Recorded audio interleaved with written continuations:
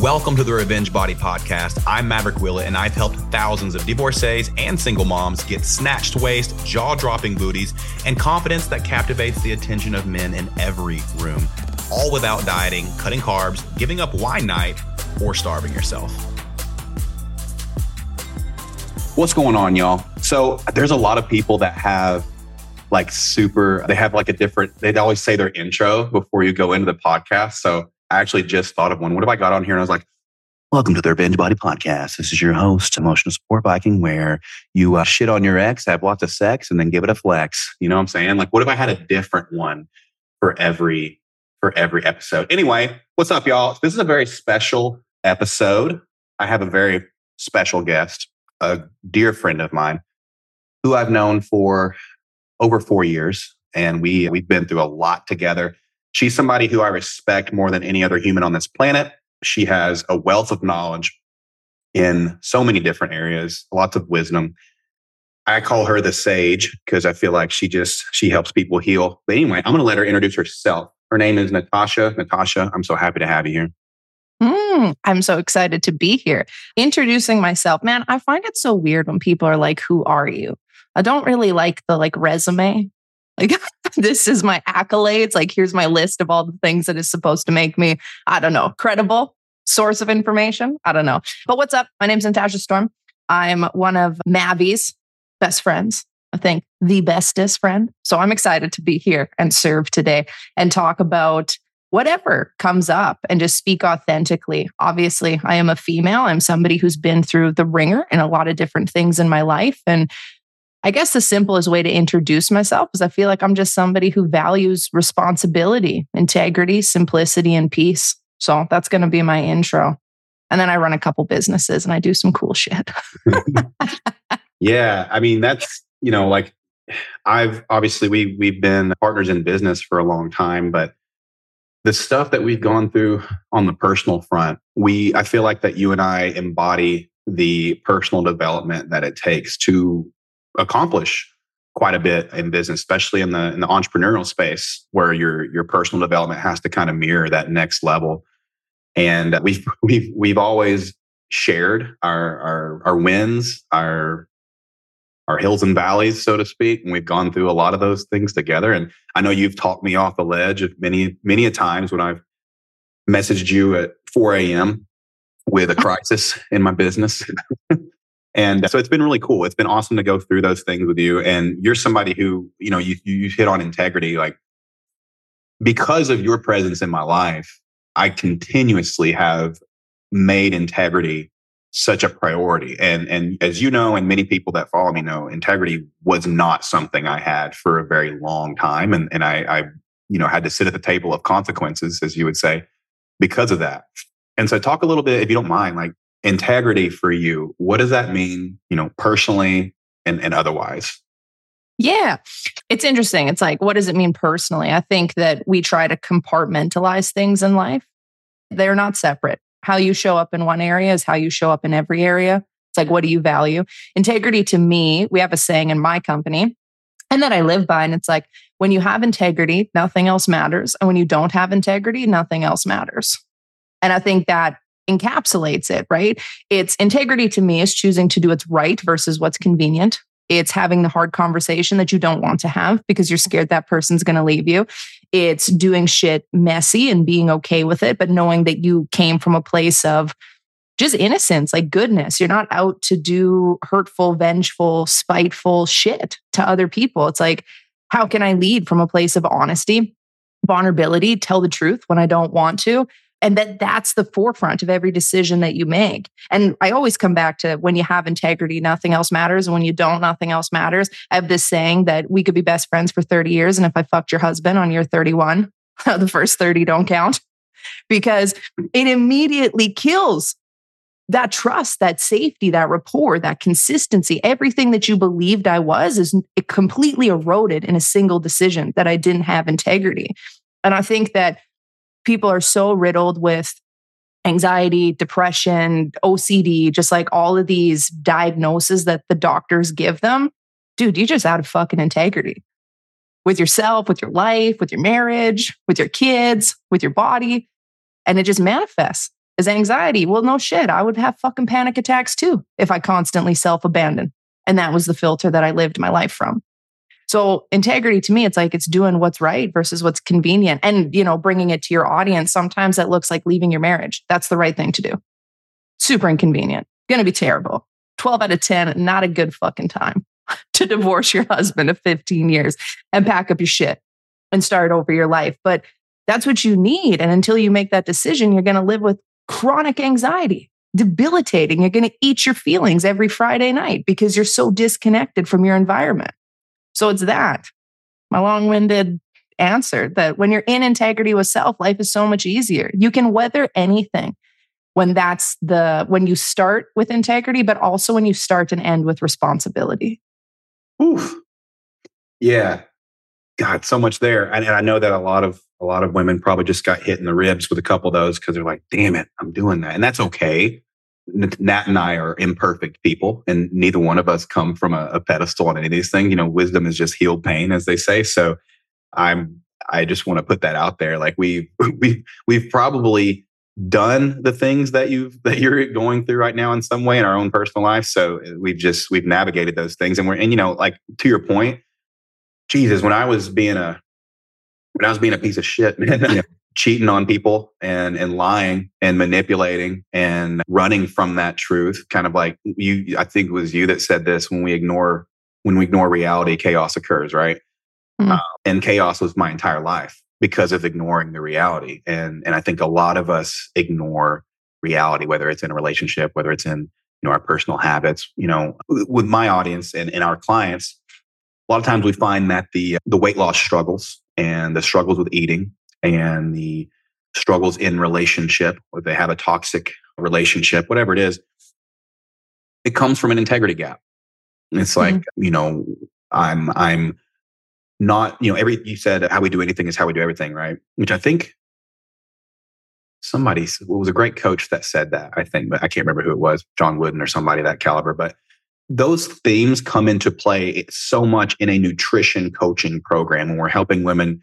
It starts out as, we're going to fix your eating habits. We're going to fix your exercise habits. But what it becomes is we lack integrity in certain areas of our life. And it's manifesting as, like you said, soothing with food in some way. We're soothing the anxiety from the toxic, like what we're settling for in the relationship by chronically overeating or under moving because we have so much depression or anxiety resulting from the chaos in the relationship or resulting from unhealed wounds in some way, right? So it all kind of bleeds over into one another. And so that's why a lot of the stuff I talk about on our group calls to the clients is just this. It's like, where else in your life are you lacking integrity? Nat, what would you tell someone, because I have this conversation with women all the time, someone who's in a relationship where they know they're being disrespected, they know that their needs aren't being met, some of them being insulted on a daily basis, put down, and yet they stay in the relationship chronically. What would a conversation look like with that woman? Ooh. My first thought is like, you will not change until you decide you want to start with responsibility, like period. There's nothing I'm going to say to you that's going to be your fucking come to Jesus moment where the light shines down from through the clouds and makes you feel seen. Like, it's irresponsible. It's irresponsible to self. It's irresponsible to your future self. It's irresponsible to your kids, your friends, your family, like everything around you, accepting that.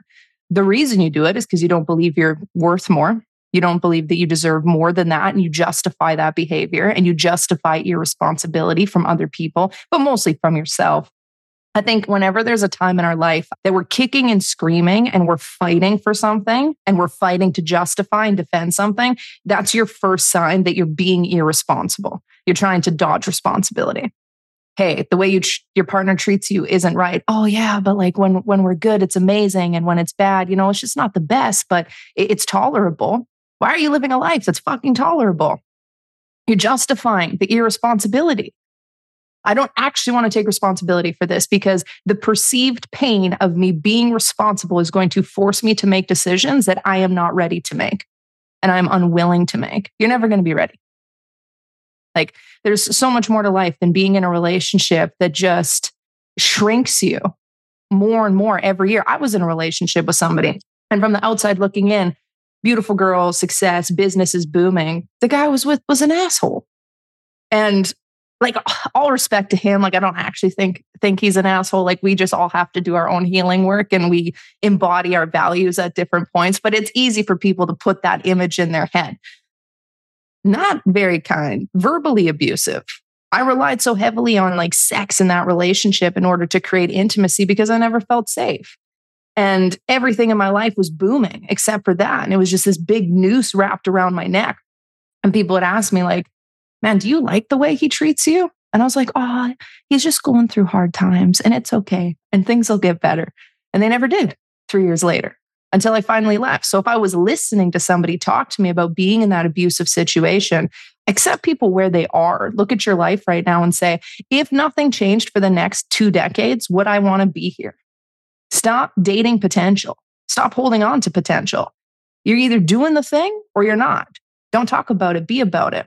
I used to go on dates with guys when I was younger, before I achieved like any level of success in my life. And they would tell me, I'm going to create a podcast. I'm going to build a business. I'm going to buy a real estate and like all these cool stuff. And I was so enthralled by it, right? I was so sold. And I think a lot of women get into that place where somebody tells you all the things that they want to do. I'm going to treat you so good. I'm going to be there for you. Like, we're going to get married one day. We're going to have a family and do all this stuff. And they just sell you on this dream. But that's not who they are. That's not how they show up today. They don't treat you good today. They're not consistent. They're not doing any of those things. So look at your life right now and stop creating stories and narratives around how something should be and how you want it to be. And it's like, are you okay with what is? And answer that honestly. Most people don't. If you ask the average person, are you happy right now? Yes or no. They're like, oh, it's okay. That's not a fucking answer. I asked you yes or no. Because if you say no, the moment you say it, you can't live with that cognitive dissonance anymore. So we beat around the bush.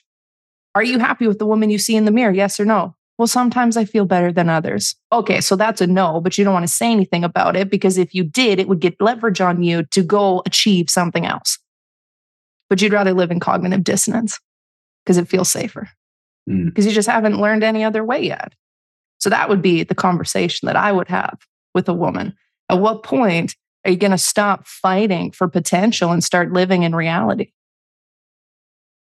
I think everybody should just go back and replay the last 3 minutes whenever you have these questions. Seriously, whenever you have these questions about your life. And one thing that you said that just really stood out to me was like, why the fuck are you accepting tolerable?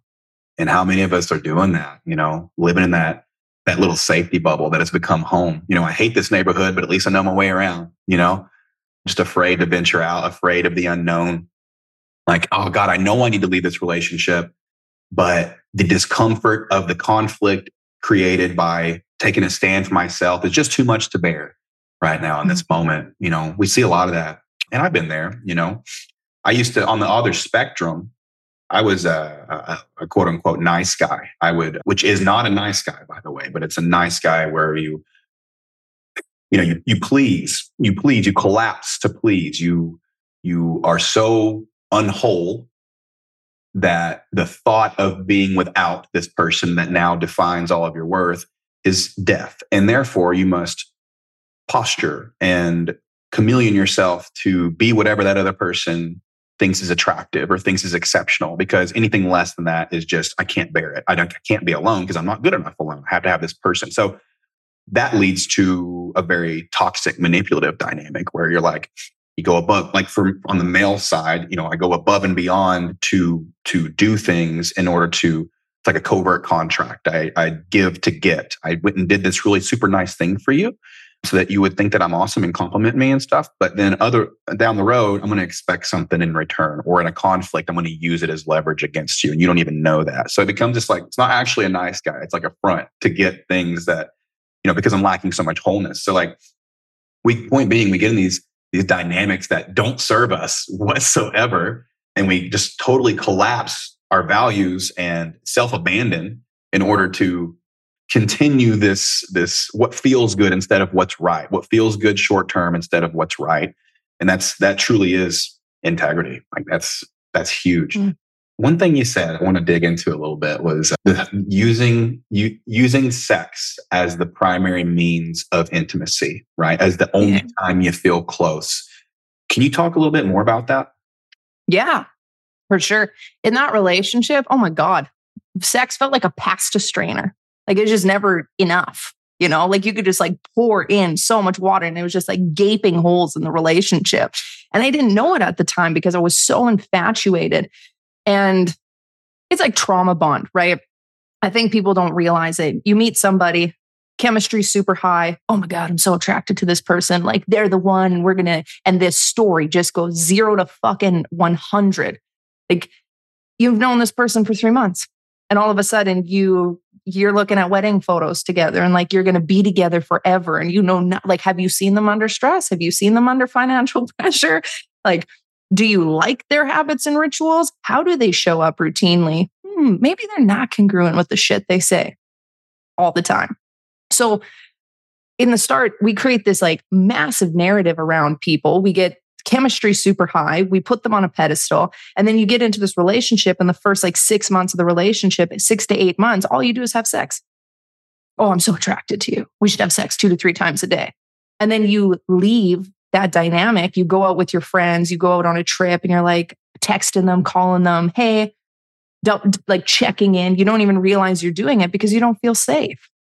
You use sex to create that intimacy. You use sex to create that safety. It's like, or I'm so attracted to them. And if this person is having sex with me all the time, then they must be committed to me. So I feel safe when we're in that dynamic. And then the moment that we have any space from one another, you're so uncomfortable. You can't sit with the distance because the relationship isn't safe. I don't think that when we're in healthy, grounded relationships, that sex is like the primary driver of the relationship. Like, yes, you want to be intimate. And yes, you're sexually attracted to somebody. And yes, you want to have that connection and intimacy. But it's not like the number one priority. I think when it's the number one priority, you're doing it to feel significant, to feel safe, to feel reassured, to feel like you have connection to that person. But you're doing that because you're so disconnected from yourself. You can't sit in silence. You can't just be present with this person. Their behavior doesn't create safety in the relationship. So you use sex to feel good about it, almost as a means to justify why you're in it in the first place. And then it's like this pasta strainer and you just never feel full, never feels good enough. Nothing is ever enough. That person could take you on trips. They could buy you so many things. They could have sex with you 3 times a day. And you're just like, why don't you love me? What the fuck, man? Why don't you love yourself? And I say that from somebody who lived it. Like my relationship with my ex was so neurotic. It was like he was on a pedestal. I love him. I would do anything for him. Sex was like the primary driver of that relationship. If you took away sex, we had nothing else in common.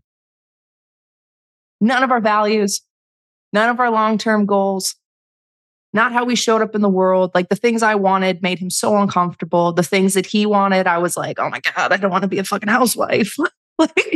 We were just so disconnected from the future that we were building. But oh man, we had great sex. So we should just prioritize that all the time because it's the only time we can fucking cope with one another. So like swiping a credit card almost. Yeah. Oh, I'm not feeling good today. If you could just fuck me, that'd be great. And we'll go back to living in dissonance with one another. Yeah, because I can't soothe myself. I mean, you just described my entire last relationship it's like to a T. So like we've both done it, you know, and that's why we can speak on it so clearly.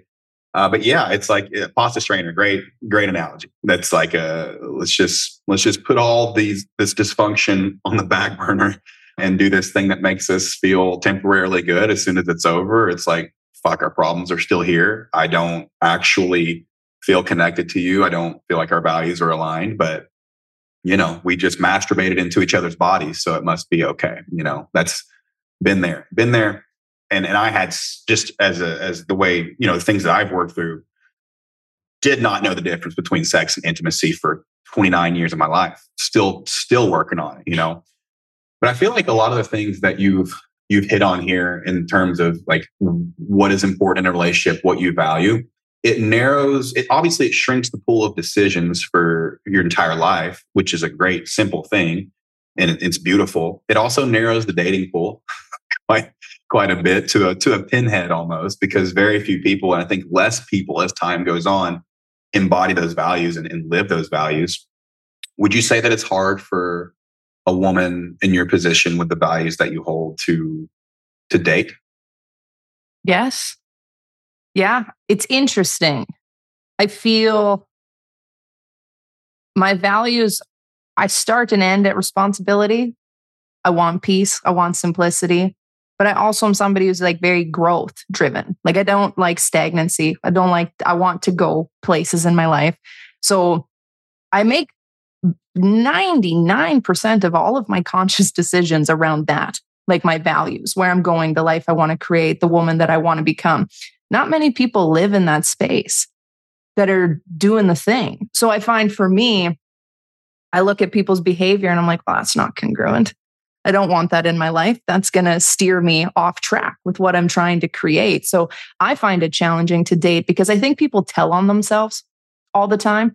And the more work you do on you and the more conscious you become and the more aware of your own self you become, where you make excuses, where you try to blur the lines of integrity, when you have emotional responses to stuff, you pick up on it so quick in other people. And then when you see their behavior, you're like, oh, you're not doing your work. Like there's got to be willingness there. So no, I don't need you to be perfect. I don't want you to be perfect. I am so far from perfect. But are you willing to do your work? Can you have a moment where you're a little kid having a freak out, circle back 20 minutes and you're like, okay, this is where I can take responsibility and where we can get better. A lot of people don't do that. And when you listen to people talk, they tell on themselves. So for me, I struggle to find people that I'm interested in pursuing a relationship with because I'm like, you're full of shit. You're telling yourself that you're committed to your work and to your healing and integrity matters and all of these things. But then when I listen to you, your behavior does not match and map to the words that you're saying. And I've been through enough relationships and enough 2x4s to the face that I'm just like not interested in potential.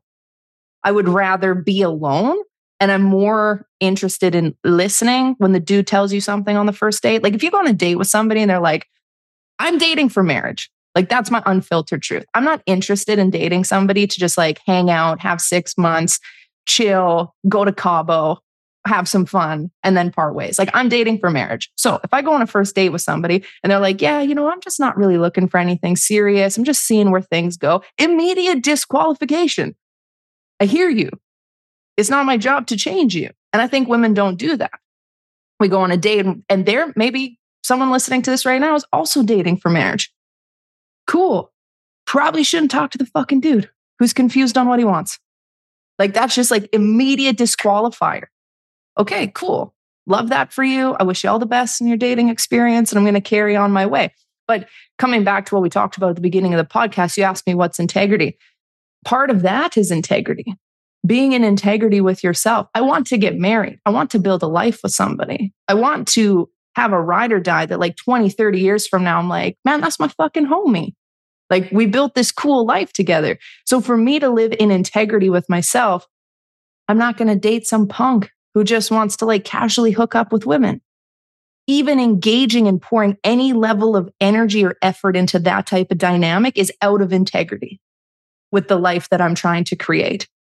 And I think that when we first go through the transition of constantly self-abandoning, not knowing what our yeses and nos are, not honoring what we need, not being clear on what the fuck we want, it feels so hard and so scary. But when you go through the discomfort, you almost like cross over this bridge. And once you get to the other side, it's so easy. Oh my God, it's so fucking easy. But it takes so much work to get there because you're so scared you're going to miss out on stuff. But what you realize is that the more clarity you have about who you are, where you're going, what you value, what you want to create in your life gets so simple. You're not missing anything. You're actually just fielding off all the bullshit that you would be bringing into your life otherwise. So is it hard to date? Yes. But I'm also convinced that if I keep showing up, creating the life I want, embodying the values that matter to me, becoming the woman that I see in my mind, be, do, have, in the way I show up. I'm going to meet someone who's like, I've been looking for you my whole life. And I'm going to be like, sweet, me too. And then we're going to build a dope life together. And I'm totally cool building my life until that person just like crosses my path. It does take work to get to that place, to be so much. Yeah, it's to the point where you won't take what looks shiny and new and ignore those red flags, which I used to do. I used to do it constantly. I would, because I was so unwhole with myself, I would take any crumble of attention that I got, despite the red flags and despite the incongruence. I would overlook, conflicts of clarity. Like, I have all these things I want to accomplish in my life, and yet I would settle for the physically attractive person who had none of that clarity or had none of those values, or who didn't even really understand like what I wanted out of life, or valued any of the same things that I did. I would overlook that and say, she'll get there. She'll get there. And I started loving the future version of them that I wanted them to be, rather than who they were in this moment. And again, it's not like a better or worse type of thing. It's just an incongruence that I ignored for the sake of what felt good in the moment. So I absolutely resonate with that. And now it's like, it makes it so much easier to not only, it's twofold. It makes it so much easier in the dating game to recognize when the congruence is not there. It also makes the integrity with self makes it easier to part ways compassionately. Because if I'm hiding something, if my motives aren't clear, if I'm not clear in what I want and what I want in the future and what I'm embodying now and moving forward, there's going to be some kind of weird game being played. Like we'll part ways on negative terms. I won't communicate something when it's all out there and clear, and I'm getting to be someone who just puts everything out there first day. Some people would say that I put probably a little bit too much out there, but where I'm at, since I'm at a place where I love myself more and more, and I'm okay with who I am more and more every day, I don't see the risk in divulging these truths about myself, because it's like, well, either you like it or you don't. It's either congruent or it's not. And that's what it is. I know that there's more abundance out there for me. Like, to your point, it's like, I'm going to continue to work on the life that I'm building, continue to work on my clarity, my values, and it will attract that person who says, yes, not only do I value those things too, I fucking am obsessed with you for valuing those things. Let's do this life thing. There's going to be someone along the way who's like that, who has their own values, is independent, is driven, et cetera, wants all these things, and also, can co-create with someone who has those same things. So I love all of what you said, because I think so many people, especially like in today's dating game, quote unquote, they ignore, they will take they'll take the first thing that comes and ignore all the things that they know deep down are incongruent for the sake of what feels good in that moment, the attention they're getting, how someone makes them look, whether it's arm candy or whether it's just like showing their friends, like, look at this guy, Matt. And it's like, that guy's a dick. Doesn't matter if he's pretty. He's just a pretty guy who's an asshole. So it's not actually this isn't gonna go anywhere. You're gonna be miserable, and vice versa. So yeah, that's so cool. She said something else I wanted to hit on. It was so beautiful. A lot of you are gonna hear things Nat says, especially my clients. You're gonna be like, hey, you said that once. Well, now you know where I got it. Which so many of the things that you said, I've had to use at some point in content or when I'm speaking to my clients. It's just brilliant in the way that you see life. I know so many people are going to get value from this. Geez. Talk about, oh man, there's so many things running through my head. Business, right? Like, okay, before we even get to business, you in your youth had your struggles with drugs, right? And you made it through that. Can you talk a little bit about like going through that and making it out on the other side?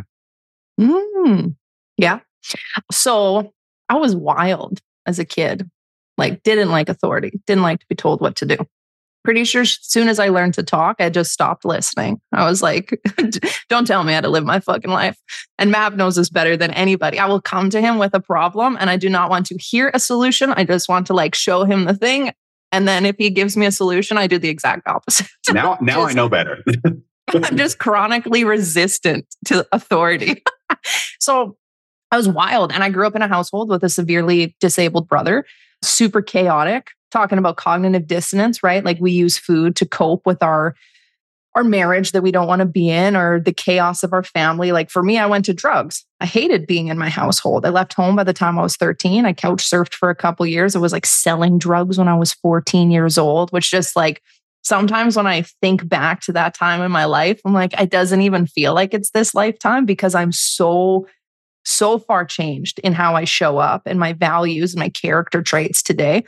But yeah, I did drugs for quite a few years when I was really young and almost overdosed. I got super fucked up, like 8-day bender.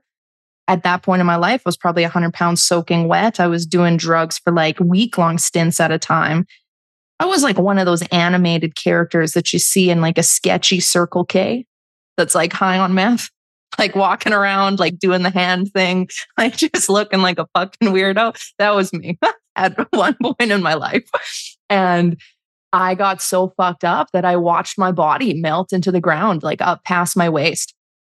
And I was just like, holy shit, like this is where I die. I locked myself in a bathroom. I puked up 3 sinkfuls of stomach acid. I passed out on the floor. I woke up 24 hours later, like a full day later on the bathroom floor and was like, holy fuck, if I don't stop doing drugs, like I'm going to die. And I quit drugs that day. I haven't touched them since. It's been 12 years. And that for me was such a pivotal moment in my life because it was the first time that I felt responsible for the choices I was making. Up until that point, I just didn't care. I just wanted to party, just wanted to have fun, didn't want to feel my feelings. Fuck everybody. Don't tell me what to do. I was just like an accident waiting to happen until that night finally came. And it was the first time. I was never somebody that when I was doing drugs would have a shitty night and be like, oh, I should quit. I was never that person. Like there was never a point up until the moment that I made the decision that I had ever said that. And you know, you listen to smokers sometimes and it's like, oh, I really got to quit smoking. I really got to change this behavior. I had zero intention of changing my drug use until that night. And then when I did, I got sober. And following that, I did 2.5 years of high school and 9 months trying to clean up the mess from my life. It was like the first time in my life that ever taught me discipline, to set a goal and go after it, that I could be, do, and have whatever the fuck I wanted as long as I was committed to getting the outcome. And going through getting sober, I never went to rehab. I never had counseling. I just woke up and was like, I'm never fucking touching drugs again. Didn't. And then doing all my schoolwork, trying to make up for the fact that I was just a mess of a human for the first couple of years prior to that. It changed me forever. I've never been the same. I think that time in my life taught me to commit and execute and not make excuses and get the job done no matter what is going on in your life. You committed to this, so complete what you started. And I feel when I went through that transformation, I punched the gas and I've just never taken my foot off the gas pedal since. When I think back to that time in my life, it just rewired me. So it's been an interesting journey. I don't drink, I don't smoke, I don't do drugs. I'm like as sober as they come. And you were talking earlier about like, you know, impacts of dating and stuff. I feel not only do I come from a place of like, here's my values, but I'm also sober completely. Like I'm not interested in like going out on a Friday night with a partner and getting drunk at all. That's not congruent to me, to the life I want to create.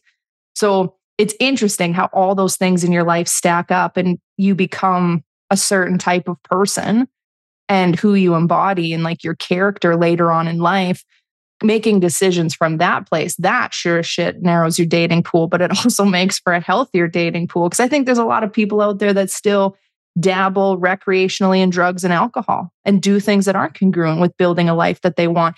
And women, and I want to share this speaking on behalf of women, man, if you go on a date with somebody and they're like, oh, I drink occasionally, and they drink a couple times a month, and that doesn't align with you, then just don't fucking go there. Like that's a thing for me. Like I've met some really cool people and they're like, oh, I drink occasionally. And occasionally to Nat is like once a year, like 2 beers once a year. That's what occasionally means in the way that I live.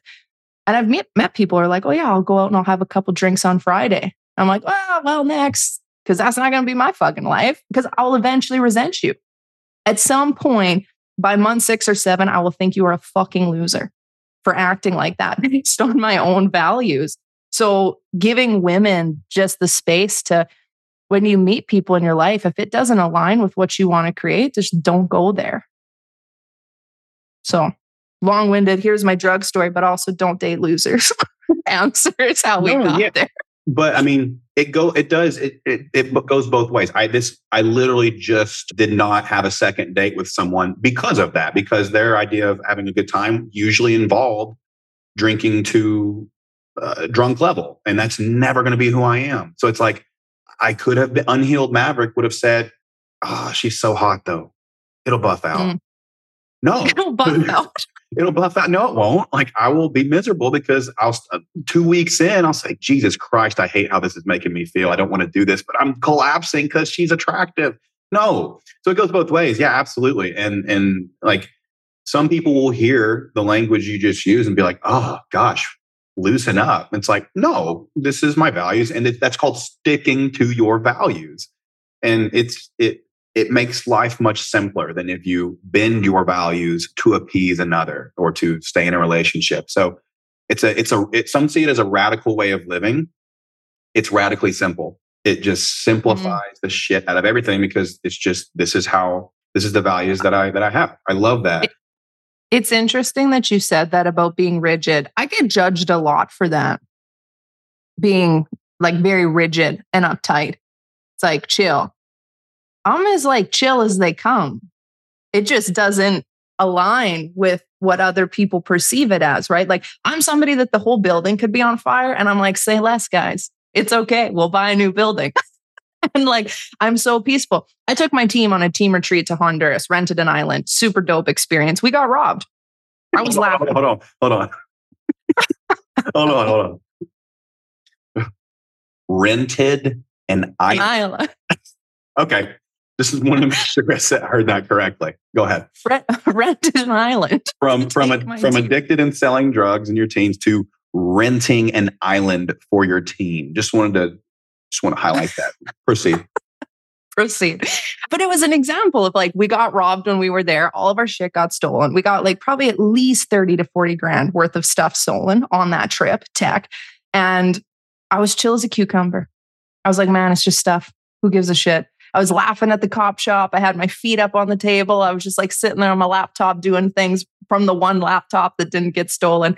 And somebody on my team came up to me and they're like, "You're a villain." And I was like, "Why would you say that to me?" And they're like, "Everyone's here in chaos and you're just like chill as a cucumber." But that's an example of somebody might say, "Oh, you're rigid, loosen up, you're too uptight, you take life too serious," because I don't drink and I don't smoke. And I don't want to date the dude that thinks going out on Friday night to have like beers to unwind is like, that's the life that they want to create. So I find it interesting because I get judged for that all the time, being too uptight. And it's funny because I'm the furthest thing from it. But it's what lens people live in. Yeah. Do you think it's like some of it has to do is like, I can't stand this about myself, therefore I can't stand it about you not doing it? Oh, yeah. Everything's a mirror, right? Like, whatever you judge me for, you're judging yourself for. Yeah. We don't get triggered by people unless they mirror something back to us that either hurt us or resemble something that we're not solidified in self with. I think a lot of people, we could use like the alcohol thing as an example with me. "Oh, loosen up. You're too uptight. You're too serious." My way of being triggers other people because it shows you where you are playing small in your own life. I'm willing to let go of everything to achieve what I want. I think that part of me freaks a lot of people out that don't have that thing for themselves. Like, I run a company called TVAC. I would dismantle everything in my life to bring that vision to reality. There is nothing that I would not trade to fulfill the mission that I see in my mind. I think that freaks a lot of people out because they don't have that for themselves. So the mirror is slow down, chill. You're too rigid. You're too intense. Your intensity is too much for me. It's like, man, that's just a mirror to the shit that you're not good with in yourself. Because if I met somebody who was equally sprinting towards what they wanted in life, I don't threaten them in that way. Because it's like, oh man, one of us. One of Like us. One of one of us. we find our people. And the same goes for the healthy things. When you meet somebody and you're like, oh, I love that person. They're so beautiful. They're so funny. I like the way that they treat others. And you're so drawn to them. It's because that also mirrors stuff in you. One of us. It goes both ways. The things that trigger you about others is also one of us, whether you want to admit it or not. And then also the things you really like about somebody mirror things, the beauty that you have within yourself. Everything's a mirror. And to the point that when you actually embody that and you understand it, you cannot dodge responsibility in your life anymore. And when people blow up on you, they get upset at you, you're like, man, this isn't even about me. Like you can express frustrations, but like so much of what's coming up for you is like your own shit. It's not about me. You're projecting your stuff on me. And I think part of, you're in an abusive relationship and the guy's being mean to you and he's calling you shitty names and he's saying hurtful things to you. Believe me, what he says to himself in private that you know nothing about is significantly worse than anything that he's saying to you, because it is just a mirror. Oh, you're a fat slob. Cool. I bet you say lovely things to yourself in front of the mirror when you get dressed in the morning, good sir. It's just mirrors. Yeah. And you tolerate it because you also say shitty things to yourself behind closed doors, which is why you're like, well, one of us, he says the same things to me that I say to me, and it's okay. You got to change the relationship with you. You don't, to your point, like what you said about, once you kind of get to this place, you get allergic to, instead of being allergic to taking responsibility, you get allergic to not taking responsibility. Like things that I used to accept in relationship, things that I used to accept in dating, things that I used to accept about my own behavior, I now cringe at. Like I now can't imagine. My mentor brought this up in a call last week because of the language I was using. He was like, no, I just want to highlight that because 7 months ago, you probably would have accepted this type of behavior in the relationship that you were in. Now you can't even imagine succumbing to that type of behavior or allowing it. So it's like once the toothpaste is out of the tube, you can't put it back in a very good way when it comes to like closing these integrity gaps over time with yourself. It's like you don't want to go back to not having that in your life. I mean, I know I don't. It's like I can't. Now that it's made life so much simpler. It's made it easier for me to show up as a leader. It's made it easier for me to make decisions in business. It's made it easier for me to show up as a father, as a co-parent, set boundaries because the values are firm. And once they're there, that caliber of people that you'll attract into your life will mirror that. And I think that a lot of you need to hear that listening. It's like this work is hard in the short term, like taking that responsibility. It's like, it's like a dagger in your ribs for a little while. But once the callus is over, once it heals, man, it's like life is so much simpler than when you accepted all this dysfunction in your life and you tolerated all this behavior from other people. It's so much less stress. The anxiety does start to fade, at least in my experience. I'm sure yours. It's like what do you have to be anxious about when you're not leaving a trail of breadcrumbs behind you, I think something else to mention is like, when you stop fighting reality, action is so fluid. Like anytime in your life, if you're listening to this and you imagine when you were in momentum, like everything you touched turned to gold, just felt really easy. Shit was really simple. You were just like making decisions and like moving and you were in just such a good place in your life. You weren't fighting reality. Action was fluid. When you fight reality, shit is so hard. It is so painful. You drag stuff out. You don't make the decisions you want to. And the moment that you just accept reality for what it is and you start making decisions, it's so simple. The other thing that happens is that it doesn't hurt anymore. What hurts is the stories that we create around the way something should be. And in order for me to create a story, it means that I would have to be fighting reality. If I go on a date with somebody and they're super attractive, super handsome, 8 out of 10 things line up, but the last 2 don't, accepting reality is like, okay, cool. We're just not aligned in that way. This doesn't make sense. Super awesome supper. Thank you so much. I appreciate you. I hope you have an incredible rest of your weekend. And you go home. And you're not dramatic and upset about it. You get dramatic and upset because you're fighting reality. Oh, well, here's another one. that didn't work out. I must be a loser. And you just start telling yourself this like insane story. And then you just bitch and moan and whine about it. If you accepted reality, it's just not a good team fit. Man, there's 8 billion people on the planet. Fuck off. Like, it's not that deep. You had a conversation with this person, didn't work out. Go home, do your thing. Action's fluid. Like it hurts and things hurt and we get stuck because we entrench ourselves in the narrative of how something is supposed to be. You could take it as far as even saying that the reason that we go through such an intense grieving period when a pet dies or a significant other or like a family member dies is because we're fighting reality. I wish they were still here. God took them too soon from me. The narrative, the story, that's what's keeping you sad. What's done is done. You can feel your feelings. You can appreciate those moments of like what comes up, but your suffering comes from fighting reality and wanting things to be different than what it is. When you get to that point and you just bring awareness to it, you're not perfect. You're going to have moments where you're like, okay, yeah, I'm like perpetuating this feeling right now. But you bring awareness to it and you're like, okay, what is reality? Well, this is just a no, or this person is gone, or I need to make a different decision. It alleviates all the heaviness out of it. And you're able to make different decisions because action becomes fluid. Bingo. Yeah. And yeah, I think accepting that reality, sometimes people believe in this process that they have this belief that if they accept the reality, it's like, let's call it what it is. I'm tolerating XYZ because I tolerate it for myself, whatever the reality is. They feel like it's a knock to their character.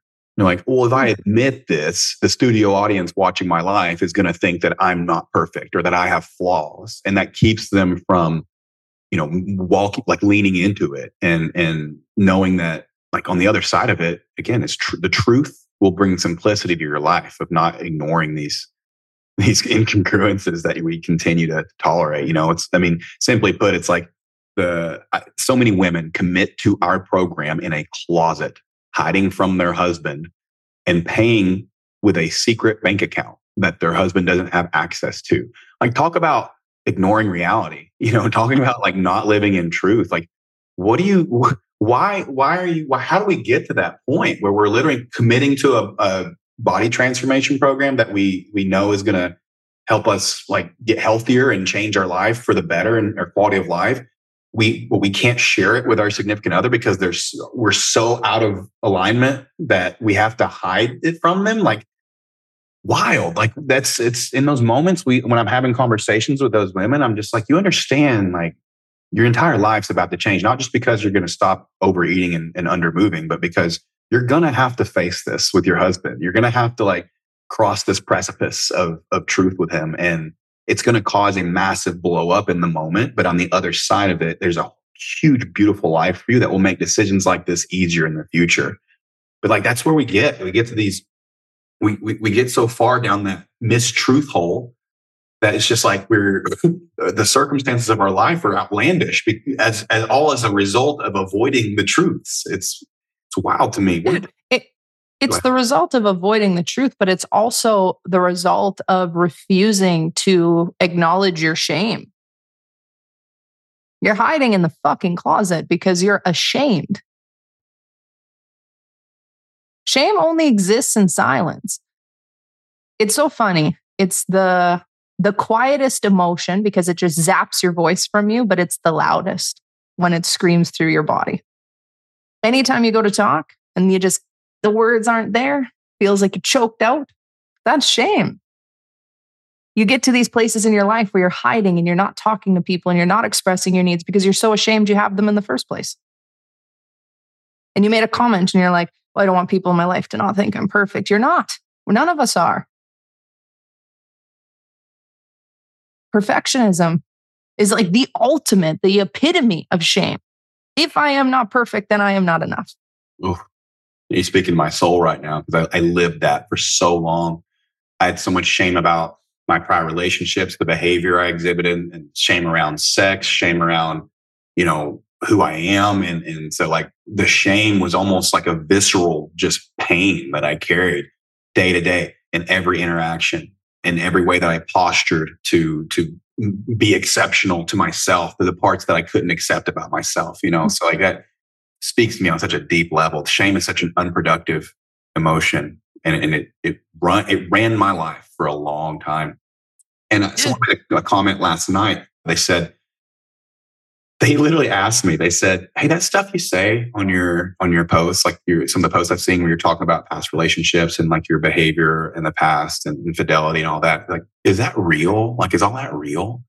So it's like, I've gotten to this point where like what I'm talking about in terms of like the real truth about my prior behavior it's so beyond what a lot of people would ever put out there, because they're so at war with self that they think that it's not even authentic. It's like, it's so authentic, they think it's inauthentic. So and 2 years ago, I wouldn't have said that shit on social media where I'm talking about like, yeah, I used to cheat on women. I used to lie. I used to manipulate. I used to do all these things because I would have had so much shame around it. I would have had so much fear about what people thought. But now I've moved to a place where I do, in fact, I love myself. I love who I'm becoming.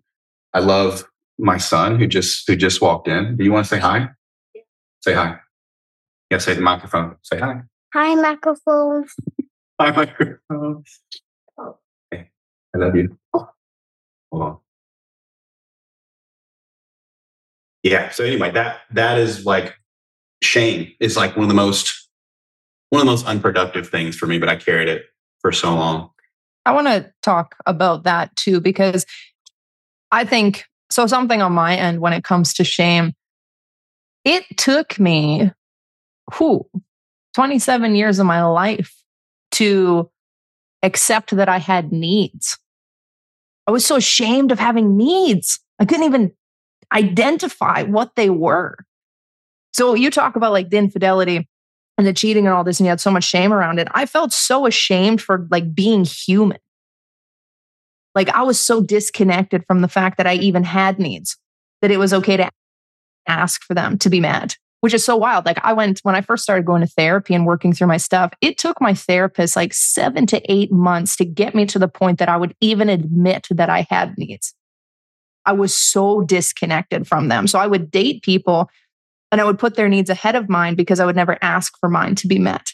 Or I would date people who couldn't meet my needs. Like they had their own stuff going on, whether it was like things with their family, their own mental health issues, whatever it is. So I would just relive situations that reinforce that like my needs didn't matter because there was no space for them. So I find it interesting and it's really cool. And I want to shout you out for this. I was so disconnected from that part of myself that I couldn't even identify that I was ashamed of that until you and me became friends. And you would talk to me about shame. And I was like, what? Like, yeah. And then you would express and you would say these different things. And I was like, I have shame. I feel shame. But I feel shame for just being human and having needs. And I was like, what is like up with me? So it was interesting. And I think it's really cool, the journey that we go on, because through you working through your stuff and being willing to share it with me, I was able to identify that I also felt ashamed of a lot and had to work through it. I still do. Get into a relationship with me and you're like, what do you need? And I'm just like, I can't talk to you right now. My brain shuts off because I feel ashamed of having to like speak up and be like, this space doesn't feel good for me. So it's funny. We all go through it. None of us are perfect. I still struggle with it to this day. Yeah. And I think guilt, and it's like important to distinguish guilt and shame, right? So like guilt is, I feel bad because of something I did, whereas shame is like, I feel bad because of who I am kind of thing. And I had to differentiate the two. And for sure, so much of mine was not being able to look myself in the mirror, not being able to look myself in the eye and like who I was. Like that was such a huge part of my life. And also a huge underlying factor of why I was doing the things that I was doing, which this could be such a huge topic, but just as broad strokes as we can, both of us have experienced or know someone who has been through or attended some type of like 12-step group, right? Mm-hmm. And one of the things that I really came to understand as a part of like why I was exhibiting behaviors that I was. No, being in those rooms, which I did try, and as you know, committed full force to for like a year and a half, did the steps, sponsor all the things, right? But I figured out in the midst of that process that being in that environment where we were like identifying as the very thing that we were trying not to do over and over and over again wasn't the cure to my behavior, right? Like I thought that, I'll just go to these meetings and that will cure me. It'll somehow fill this void that I have. That's the root cause of the behavior. It's like, and I know that a lot of women listening to this have been with a partner who has been unfaithful or like a serial cheater or a liar, etc.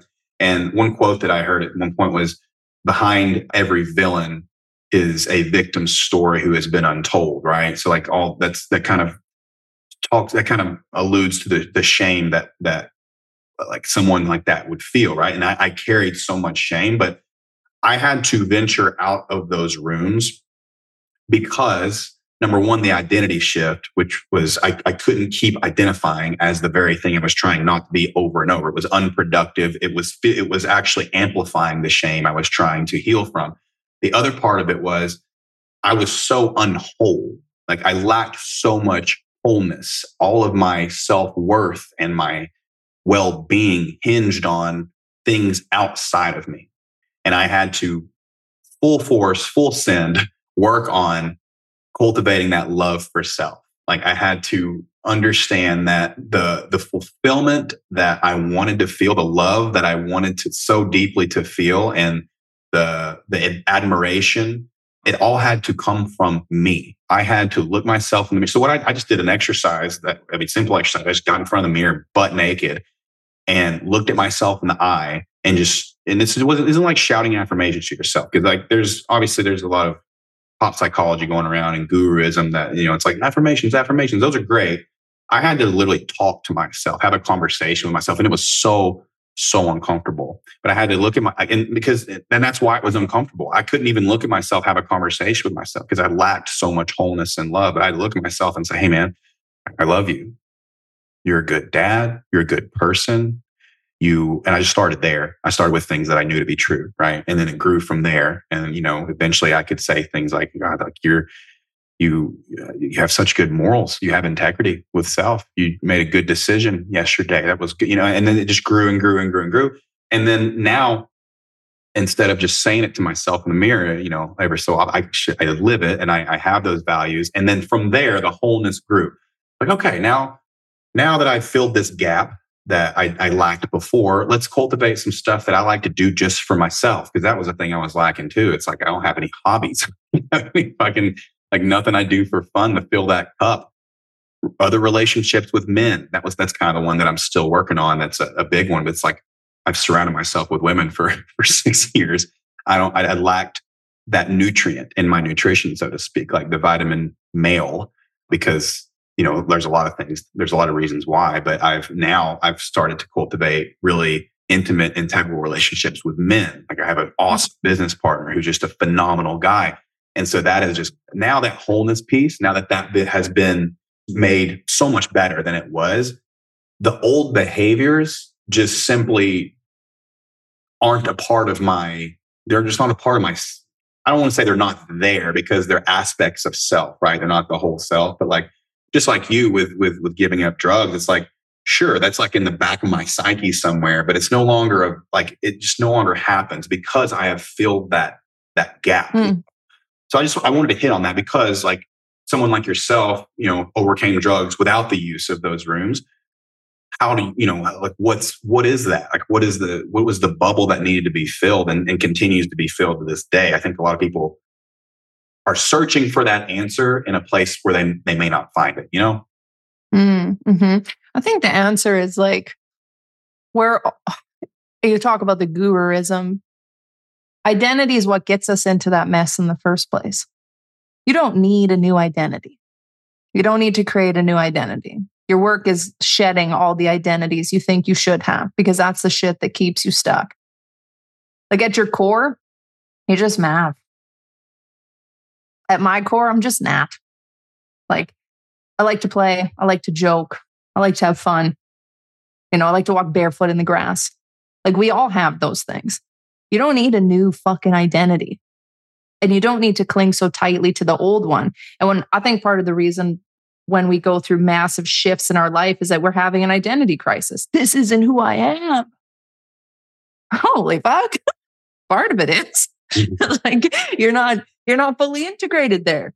Like those panic attacks, those freakouts, you lose a bunch of money, you lose a significant other. Like, this isn't me. This isn't who I am. It's like, no, that was the story that you crafted of who you were supposed to be and what life was supposed to look like. And then when the story started to crack, you're like, but that's my identity.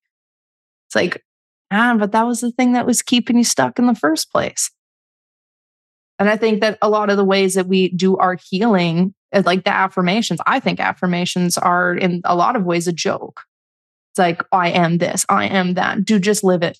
Just be it. What does a kind person look like? Hold the fucking door open for the 45-year-old grandma. Just be it.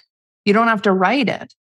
I see people who write their affirmations every single day and then their behaviors do not map to the things they are telling themselves that they are. Well, no shit.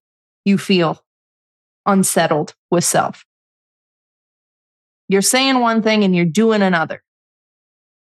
It applies to being faithful in a relationship. Oh yeah, I'm totally committed to you, but I'm sleeping with your coworker.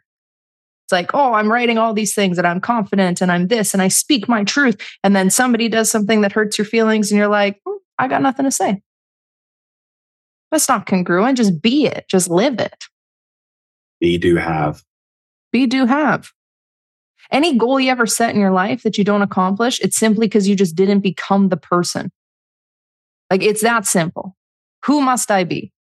For me, like, I have 3 things that I'm probably very deliberate about, and I'll share one of them. And it's, I must be deliberate, focused, and purposeful with my time. Period. That's all I say to myself.